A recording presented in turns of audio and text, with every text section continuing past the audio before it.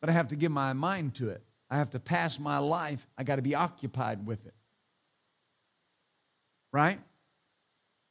That's why when you hear believers, they say, well, I'm just an old sinner saved by grace. They're not occupied with the fact that they're a new creature. Because you can't be a new creature and be the old you.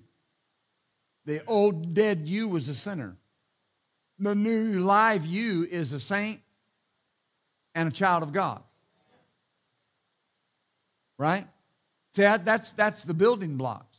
Well, you know, Pastor, I got that. Okay, well, if you got that, then you understand how you got it. And that's how you get everything. Doesn't change. If I got healed by the Word, I can be prosperous by the Word. If God healed me last time by the Word, that's how God's going to heal me this time. If God took me out of the last situation by the Word, that's how He's going to do it now. Hallelujah.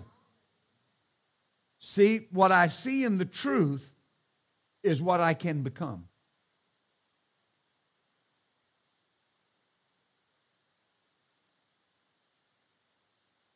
Hallelujah. That settles the issue. I see me as healed. I see me as prosperous. I see me as overcoming. I see me with a peaceful home, peaceful family. Yeah, but my children are just causing all kinds of problems. But the Bible says that you will not labor in vain nor bring forth children for trouble. My children are not troublesome. They are not trouble to me and my wife. Yeah, but I know good and well what's going on with some of those people's kids. Yeah, but that doesn't change what they're supposed to be saying. What you know doesn't change what I know. Amen. Right? Hallelujah. What did the Word say? That's elementary. But that's what changes things. Hallelujah. Glory to God. You need to go to the Father and say, Father, I don't give myself. I don't have an estimation of my child from the natural. Father, I don't estimate them just from the natural. I don't look at them just from a natural perspective. I look at them as what your Word says they are. Is that right? Glory. Hallelujah. Do you see that? And let me try to finish with this. The enemy works with guilt and shame. And we know that. I can't tell you the number of parents I've talked to. They'll come talk to me about their child. And they'll go, now we brought them up right. Why you got to say that? Whether you did or not, it's irrelevant. We're dealing with now. Not then. And I've had people just say, well, you know, I just didn't know any better. Then why are you beating yourself up? You didn't know any better. If you don't know better, can you do better? No, you can't. If you don't know better, you can't do better. Right? But once I know, I can. Is that right? Amen. Hallelujah. But here's the point. So somebody will come and they'll say, I just, and then they'll say, I raised my child right. Okay. And now they're about to tell me how that child's going against everything they raised him to do. What's the Word say about you training up your child in the way that they should go? It says what? When they are old, they'll not depart from it. Scripture, the Hebrew scripture, the Hebraic equation there is even when they are older, they'll not depart from it. Now that doesn't mean, see, if your children are in church serving the Lord, that doesn't mean that they got to go away from God. And when they get old, they'll come back.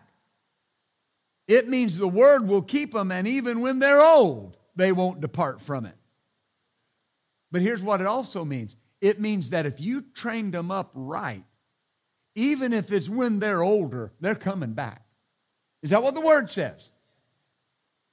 That is real quiet. That's kind of weak. Is that what the Word says? Yes. How about this? Do you think that the Philippian jailer was familiar with the Word at all?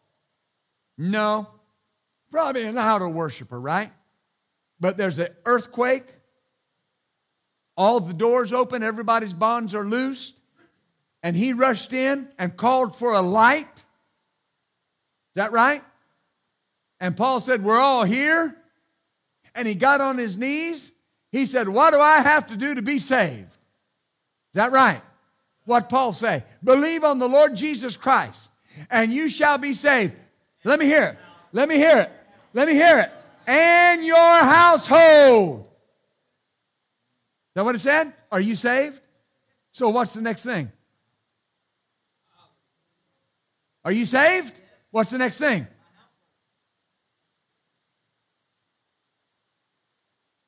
Think about this. My body is a male body. So that means my head is male. My hands are male. They're hands, but they're male hands. Not female hands. Right? If the head gets saved, the body's going to get saved. Us dads, we're the head of our household. I'm saved. You shouldn't be afraid to look at your children and say, you don't have a choice.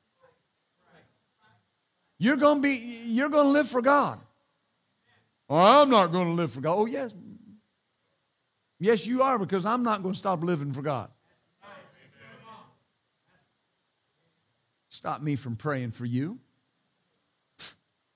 I've had children tell me, well, I don't believe what you believe. Okay. Yet.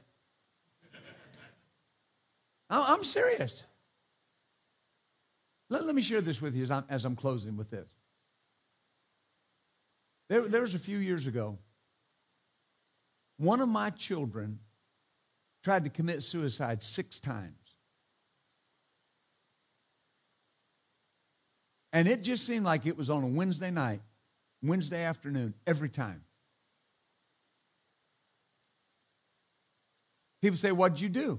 We got her situated, and I came to church and preached. Well, how could you do that? Because I wasn't looking at what was going on. The Bible says, great will be the peace of my children. Well, weren't you ashamed? What am I ashamed of? Why should I be ashamed? I've trained them up. You understand what I mean? Who's in charge of saving your children? Can you save them? Do you have the power? Do you have the ability? What's your job? Believe the one that can. Is that right? Is he right now saving your children? Yes. Are your children coming into the kingdom? Yes. I was praying one day, and boy, I was going at it. I was just praying. I was praying for my children. I was praying for one in particular, and I was just praying, and I was earnest. And the Lord came to me, and he said, Philip, what's my job? I said, save my children. He said, what's your job? I said, believe you. He said, leave it at that. I know everybody in here loves your family. And you love your kids. You love your grandkids. But listen to me. You don't go to bed every night concerned about your unsaved next door neighbor.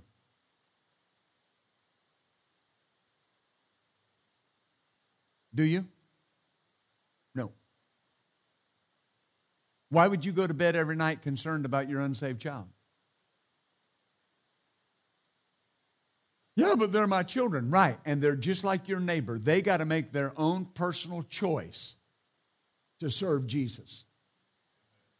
It's not your responsibility to make sure they serve Jesus. It's your responsibility to do what the Word says. Stay with the Word. If you could save them, you'd have already saved them.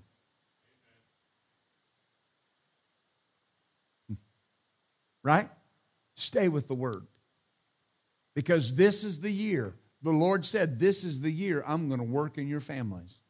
This is the year. And you're seeing some things that looks like they're going south. I'm telling you, the devil paints a picture. Right now, God's at work. He is contending with those that contend with you, and He's saving your children.